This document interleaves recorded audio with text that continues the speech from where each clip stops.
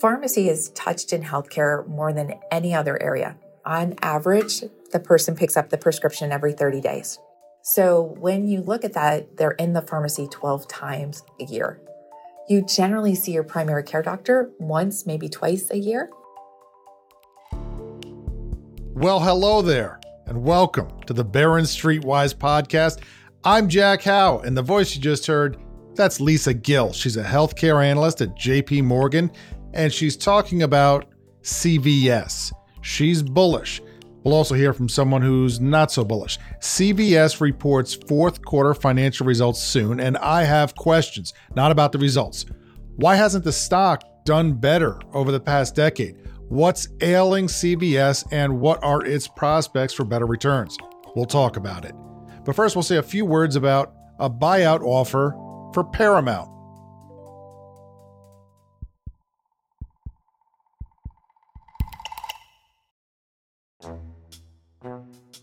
Listening in is our audio producer, Jackson. Hi, Jackson. Are those new glasses? Thank you for asking. They are not. You will. I had a little oopsie daisy. I dropped my glasses about, I'm going to say 1.5 to 2 feet off of the bedside table, and they broke right in the bridge, the middle part. And Did you step on the glasses accidentally? I didn't step on them. Yeah. I went and I asked at the glasses store, I said, what can be done? And they said, just abandon hope. There's nothing you can do. But my wife, it takes like 2 weeks to get a new pair. So all I have are drugstore readers, and I can't see out of those things. So look, people don't need to hear this story. My wife put some Gorilla Glue, and then she wrapped some tape around it. So I have some, I have taped up glasses. I was going to say the bridge is looking pretty wide there. I thought it was a new style. If anyone asks, these are Google glasses with augmented reality. Anyhow.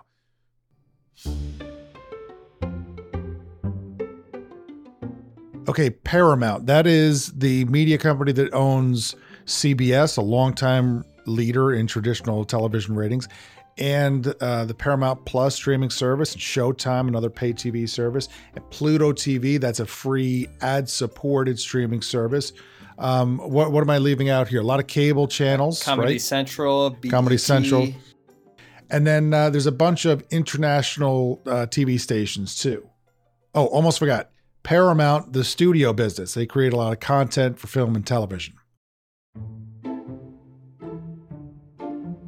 Okay, so Paramount, you might recall, is the product of a combination between CBS and a company called Viacom. We have talked with Paramount CEO Bob Bakish on this podcast before. The company received a buyout offer this past week from Allen Media Group. It's a $14.3 billion offer. If you add in the debt, it works out to around $30 billion. And the stock market seems to be saying it's not going to happen. I say that because the offer works out to $21 and change for each non-voting share of Paramount. And the shares on Wednesday, that's the day of the offer, they went nowhere near the deal price. They were below $15 a share. They were up about 7% for the day. Why would investors think this offer is not going to work out? Well, for one thing, Byron Allen, that's the media entrepreneur behind Allen Media Group, he has a history of making offers that don't pan out. And for another thing, Paramount has a history of not being super duper receptive to offers. Byron Allen, for those who don't know him, is a billionaire and a one-time stand-up comic. When he was 18, he appeared on The Tonight Show with Johnny Carson. I'm still living with my parents, and in fact, that's why I want to talk about my parents tonight. How many people at one time in their life had parents? So another quick. Byron Allen did not make his riches in stand-up comedy. He started his own TV show. It was called Entertainers with Byron Allen, and he maintained ownership of the show, and then he called around to television stations to try to get them to syndicate the show. That was a lot of work. In an interview, he says he called 1,300 TV stations. He says he probably got about 50,000 no's to get around 150 yeses. That is a lot more no's than it is. It's a shockingly high ratio of no's to networks is what I'm thinking. What if it was just one guy who said, no, no, no, no, no, no, no, no. Just over and over. Yeah. And then after 15 minutes, you're like 1,000 no's closer to a yes. You just stick with it. Eventually, he made good money from his interview show, sold a lot of commercial time, and his success there led to the purchase of the Weather Channel. and he was off and running acquiring media properties. Byron Allen tried to do a deal in the past with Paramount. He tried to buy BET and VH1 for a combined $3.5 billion.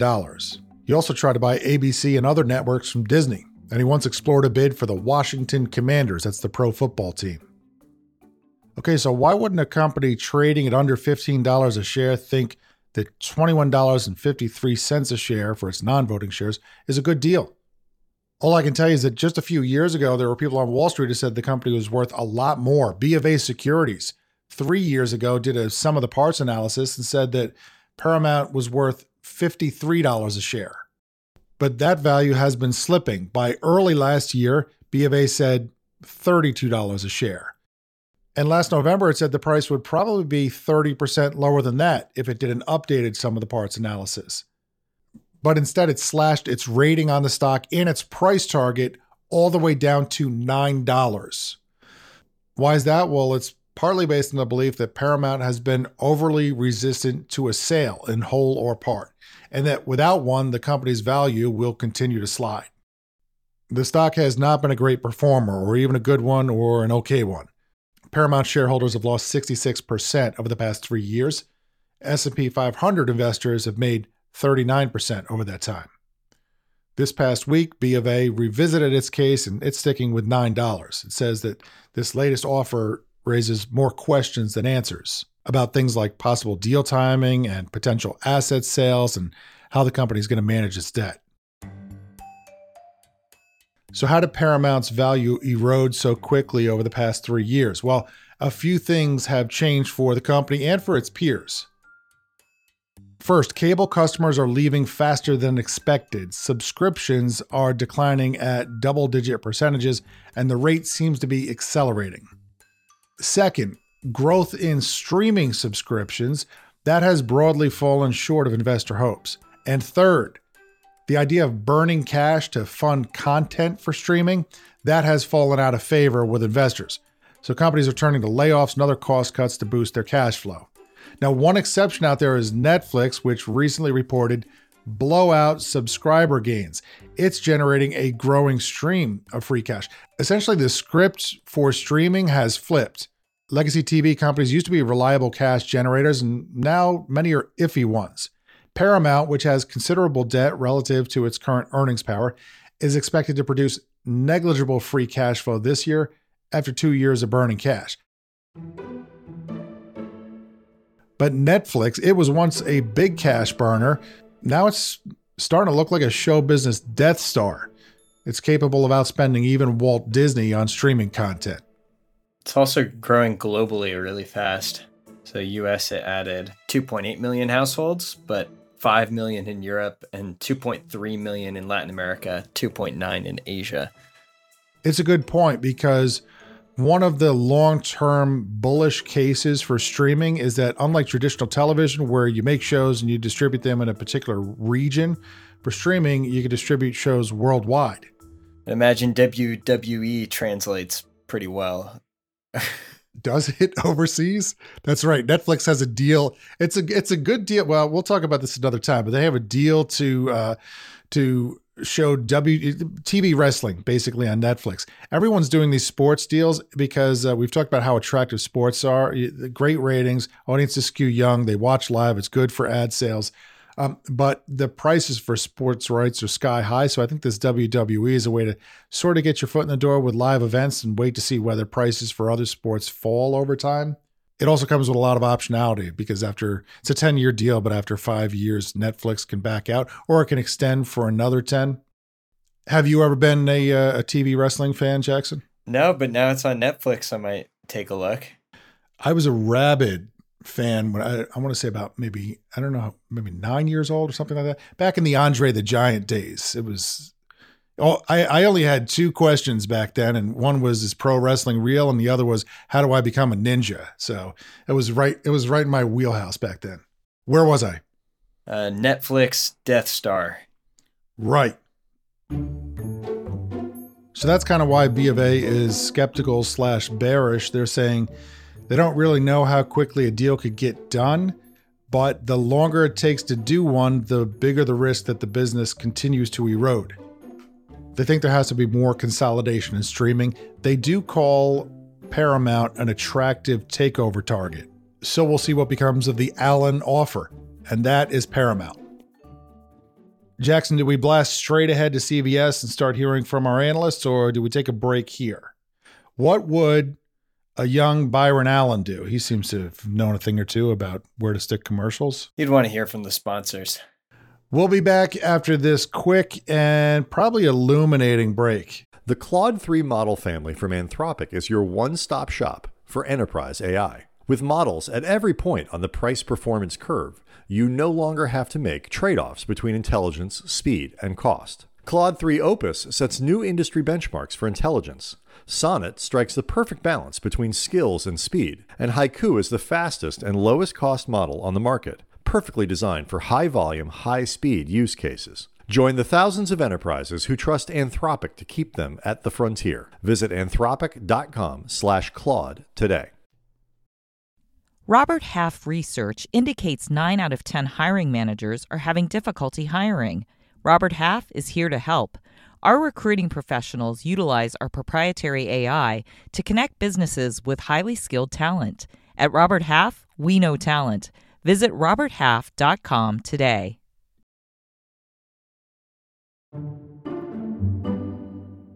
Welcome back. Jackson, you're a young and fit guy. You probably don't go to the doctor too much or have too many ailments. So I'm guessing you have not been to a minute clinic at the CVS. Have you been? I've gotten a vaccination in the tampon aisle.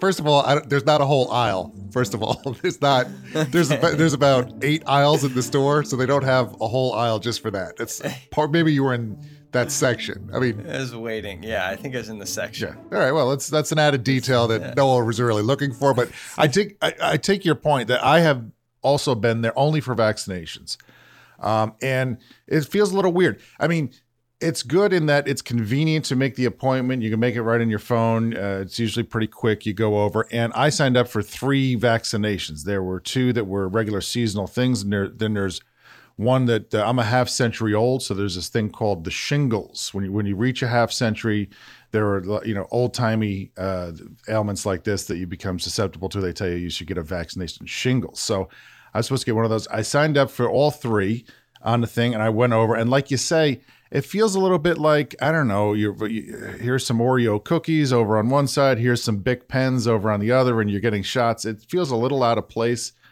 Now, I don't know that this was the full health hub experience, as CVS used to call it. And there was a problem because they were out of one of the vaccines. And then the guy told me, don't get that many vaccines at the same time because your arm will hurt. Like, the app didn't tell me that, but the guy told me that. So I took his advice. Anyhow, I mentioned this just to say that we have spoken with CVS in the past. It's been a little while, but we spoke with the former CEO on this podcast early in the pandemic. His name was Larry Merlo. And we had talked over the years about CVS's vision of the retailization of healthcare. It wanted to become this destination where people would go for their basic healthcare needs, and they would make use of nurse practitioners and other individuals who can write prescriptions. And there would be this expanding menu of services, and it would be good business for CVS. And it's a business that would also play nicely with its Aetna health plans and its pharmacy counter and its PBM, or pharmacy benefits manager, called Caremark. And I just don't sense that idea has taken off. By now, I would have thought that you could get a kidney stone removed in aisle 3. That's not happening as far as I know. At one point, I flew out to Houston for the sole purpose of visiting one of these new health hubs that CVS was trying out to see, the future of this retail healthcare business. I don't see a lot of that type of setup now where I live in New York. How did it look different from a regular CVS? It had sort of a concierge in the middle of the store to direct you where to go, and then it had a bunch of rooms on the sides of the store for people. I guess patient rooms. I wouldn't say even that looked like a doctor's office. It definitely looked like a store. But the reason this is on my mind now is that CVS reports fourth quarter results this coming Wednesday, and it just occurs to me that I don't detect a lot of anticipation around the results. I don't I don't sense that people are sort of on the edge of their seats wondering about where the numbers are going to come in. I mean, the forecast is that earnings are going to be down just a little bit for the quarter and for the year. Really, earnings are very little changed from 2 years ago. Wall Street is predicting a modest decline again this year. And if you look at the stock, it has sharply underperformed the U.S. market over the past 1, 3, 5, and 10 years. So those things tell me whatever was supposed to work when I last checked in with the company does not seem to be working, and the company is under new management now. And so I wanted to check in with a couple of Wall Street analysts to hear maybe what has gone wrong and whether the right pieces are in place for things to go better from here. So I thought I would start with hearing from a CVS bear, only there are no real bears. There are no... If you look at the analysts that are tracked by FactSet, I don't show any sell ratings, just hold ratings. So I checked in with an analyst with one of those hold ratings. His name is George Hill at Deutsche Bank, and he downgraded shares to hold from buy back in March 2022. They were around $108 back then, and they've since slid to 74-ish. George says that retail pharmacy is a bad business, which doesn't sound great if you're a big drugstore chain. Here's George. Like the retail pharmacy business is a structurally challenged business.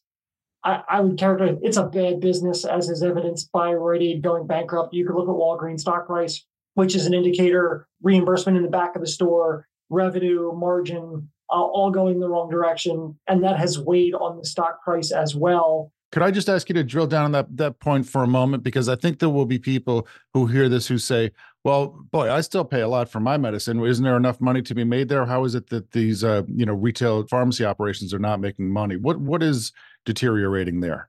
What people misunderstand about pharmacy is about 90% of prescriptions are paid for by one of three companies. The funny thing is it's either CVS's own PBM Caremark, Cigna's Express Scripts, or United's Optum RX business. I get to use one of my fancy economic words, which is oligopsony, which is there's basically three players that exist in this market. But the problem is that the PBMs are trying to deliver lower costs to their customers such that they squeeze the retail pharmacies. I mean, if you think about a retail pharmacy as a business, there's probably 25% of them too many in the country. So there's excess capacity. They're what I would call a very lightly differentiated business, if differentiated at all. I would ask most consumers, do you care if you walk into a CVS, a Walgreens, or a Rite Aid? The answer is probably not. You heard George use the word oligopsony. Jackson, I know that you're thinking, did he mean oligopoly? Admit it. Admit it to the audience right now. That did cross my mind. Thank you for your candor. An oligopoly, and I'm going to read from the dictionary here, it's a state of limited competition in which a market is shared by a small number of producers or sellers. An oligopsony is the same kind of thing, except there are a small number of buyers. A PBM is really a buyer. They act on behalf of the people who are ultimately paying for the drugs, and they go and they buy the drugs from the drug retailer.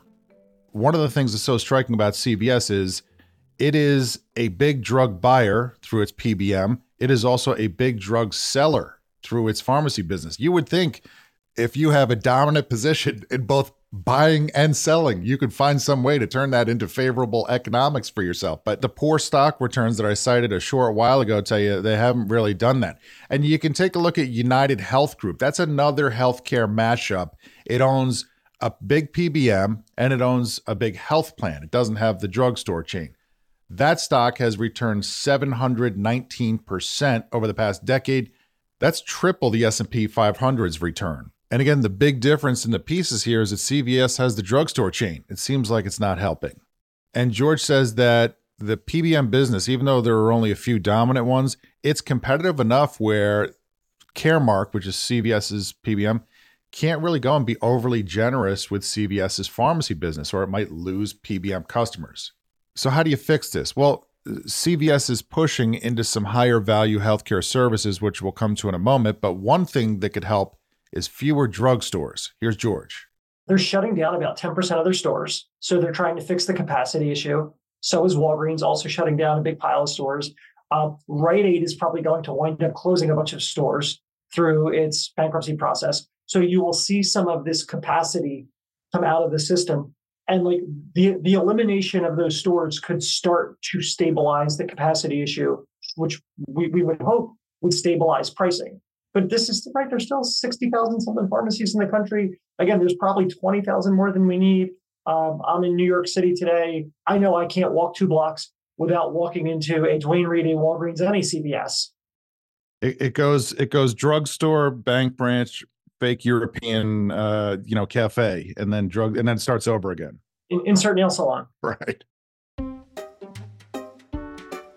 Thank you, George. Jackson, you think it's fair what George says about there being little differentiation between a CVS, a Rite Aid, and a Walgreens? What do you, if I name them one by one, how about you tell me the first image, the very first thing that comes to your mind quickly? Ready, CVS? Expensive mouthwash.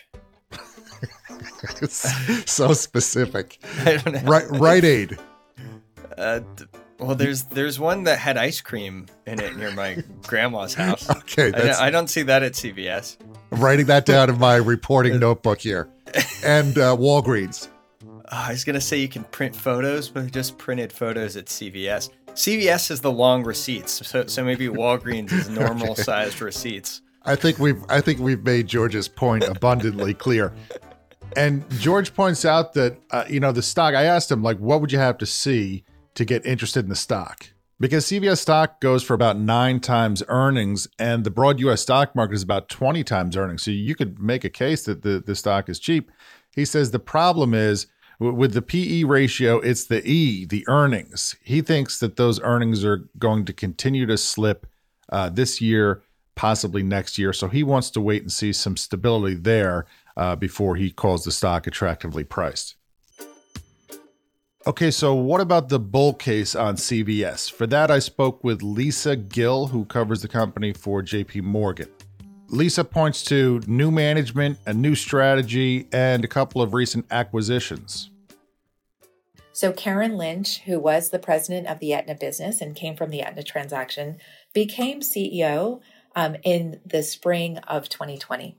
And what she brought to the table was this strategy around really being a healthcare destination. So focusing on the growth of Medicare Advantage and building out services around Medicare Advantage.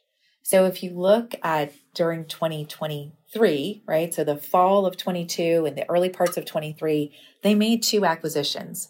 One, Signify, and the second acquisition that they made was Oak Street Health.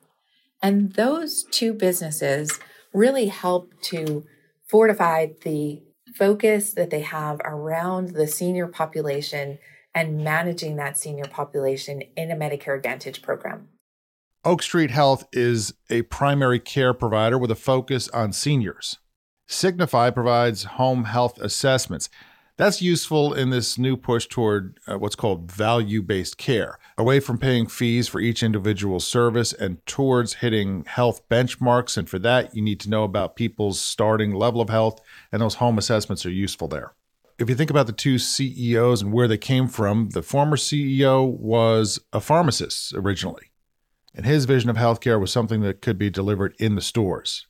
But that makes you think about what I'll call lower value health services, like those vaccine shots. Important, yes. Lucrative, I don't think so. The new businesses get CVS involved in more higher value healthcare services.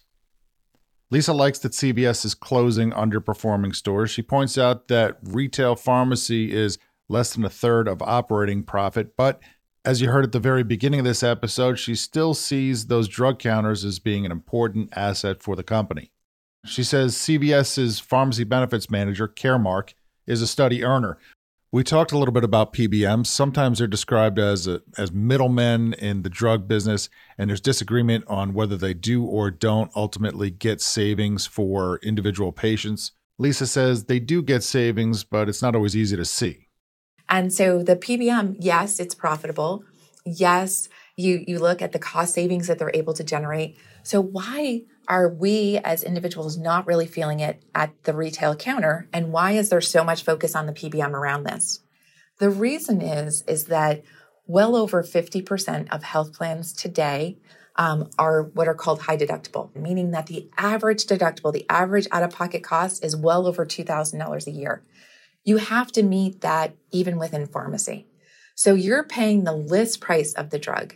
The discounts that the PBM is able to negotiate go to your employer. And the employer will say, well, you know what? I use that to keep overall premiums down. I use that for a smoking cessation program. I use that, for gym memberships for my employees. So they are benefiting in some way, but they're not benefiting at the pharmacy counter. What needs to happen is for high deductible health plans to be able to separate pharmacy versus medical so that the patient can truly benefit. That brings us to what's going to go right for the stock from here. If you're cautious on the stock like George, nothing just yet. If you're bullish like Lisa, what's the catalyst that's going to improve returns? Here's Lisa. I think what improves the returns on CVS is two things. One, absolutely them meeting or exceeding expectations when you think about the numbers. And then secondly, really understanding what their strategy is. I think part of what's holding CVS back is their current multiple. So if you look at other managed care companies, they're trading on average in the 14 to 15 times range. And the elite name being United Healthcare trades at a little more than 18 times earnings. So, when CVS is trading at, less than 10 times earnings, that's telling you that one of two things: either people don't believe their numbers or they don't believe their strategy. And so, I think they finally have the pieces in place that they've wanted to put in place. And now it's a matter of executing on that. Thank you, Lisa and George, and thank all of you for listening. If you have a question that you'd like answered on the podcast, let's hear it. And I do mean hear. Just tape it on the voice memo app on your phone, and you can send it to jack.how@barons.com. We accept doozies, zingers, stumpers, gotchas. Please no whammies.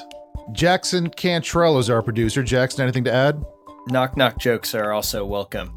Definitely. I also want to add that only half of people who listen to this show follow it. So we can get those numbers up so you can get a notification in your app when a new episode comes out. We're gonna end by shaming people. I mean, Hey, you could be part of the half that's just. I was just patting everyone on the back. Thanks for listening. We want to hear from you. All right, look what Jackson says too. Subscribe to the podcast on Apple Podcasts, Spotify, or wherever you listen. And if you listen on Apple, you can write us a review. That's it. Thanks. We'll see you next week. This message comes from Viking, committed to exploring the world in comfort. Journey through the heart of Europe on an elegant Viking longship with thoughtful service, destination-focused dining, and cultural enrichment on board and on shore. And every Viking voyage is all-inclusive with no children and no casinos. Discover more at Viking.com.